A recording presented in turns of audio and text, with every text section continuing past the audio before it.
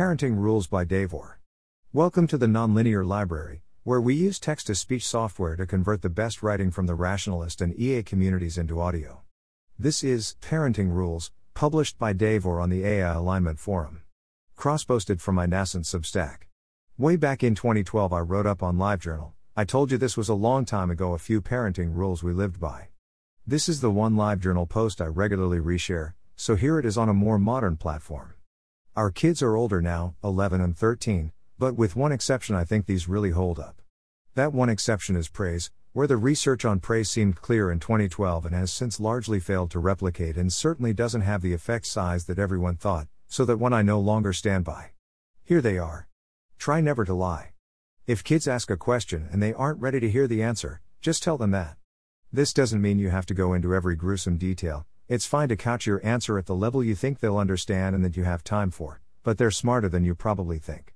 This does extend to things like Santa Claus and the Easter Bunny. We've told them those stories with the attempt to treat them just like any other fictional story. When Jackson point blank asked if Santa was real, I told him, no, but it's a fun story and fun to pretend. There's a common pattern with kids to tell them things that are untrue but scary as a joke, like be careful not to slip down the drain. Don't do that. Kids have trouble distinguishing fake warnings from real ones. However, saying untrue things as a joke is fine in the right context. Elephant toes is a fine answer to a question about what's for dinner. As long as it's not true. People say untrue things all the time, and taking the time to evaluate whether an adult is telling the truth is a useful skill. But until the kids are good at it, the untruths should be completely implausible, then can get more plausible as they get more onto you. Fun game, actually. The most difficult time for this one is when they want something that you don't want to give them. Like if mommy is downstairs and I'm doing bedtime, it's very tempting to claim that Katy is busy doing sometime important that can't be interrupted rather than just admitting she needs a break, or it's my turn to answer the late night call. Remember that every interaction is a repeated game, and your goal is not to win this one iteration, but to win the series. So if a child is crying because she wants something, even though it feels like a win to give in now, she stops crying, which is better for everyone. You haven't really given up much. It's disastrous in the repeated game because she learns that she can get what she wants by crying. The flip side of that is that you have to let them get what they want in other ways. If you say no and they have good reasons why you should give in, or even an attempt at good reasons, sometimes you have to give in. You want them to be thinking critically and trying to persuade you. Here's an example. Katy put down a couple of dollars on the counter, which Jackson took, leading to the following conversation.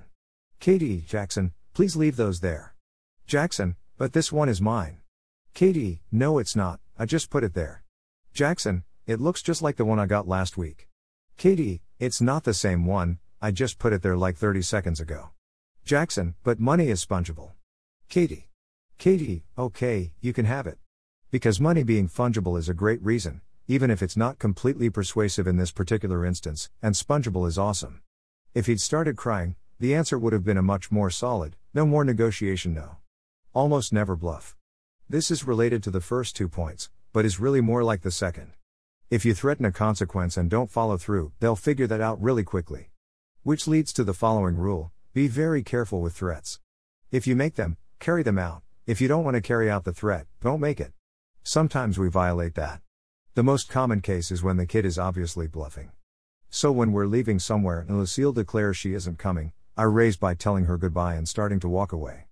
So far she's folded every time. Note, I wouldn't do that if it upset her. She gets that I'm not really going to leave her. Praise the process, not the person. We're pretty particular in how we praise our kids. We try to use process praise. I like the way you made up a story about all the parts of your drawing, some amount of results praise. That block tower is amazing. It's so tall, and virtually zero person praise. You're a good artist architect. This is because process praise is motivating and helpful, and person praise is demotivating. Here's an article on the praise research, or you could go look at it yourself. Also try to avoid general praise, nice job, in favor of specifics, though in practice that's sometimes pretty hard. The uncontroversial flip side is that criticism works the same way. Process criticism, your elbow is too low when you swing, raise it up higher, is good. Limited amounts of results criticism is okay, I've seen you do better, let's try it again. Person criticism is right out, you're a bad baseball player. NB, I no longer stand by this section. There's probably something to growth mindset still, but how you give a few words of praise ain't it. Answer questions with as much detail as they want.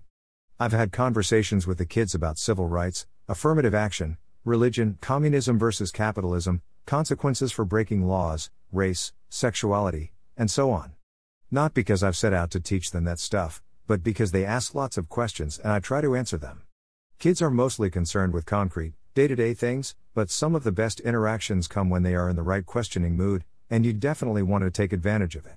You have to be age appropriate when talking about where babies come from. I don't talk about penises and vaginas to a 5-year-old, but they can handle a lot more than most adults give them credit for. It's amazing to me how often we get strange looks or pushback from other parents about these. People thought we were axe-murderers for not teaching our kids that Santa is real. If I had to sum all these up, it would be this: raise kids for the long term. The reasoning behind all these choices is that we want to produce competent, capable adults, and solving short-term in-the-moment issues, while important, isn't the goal. Thanks for listening.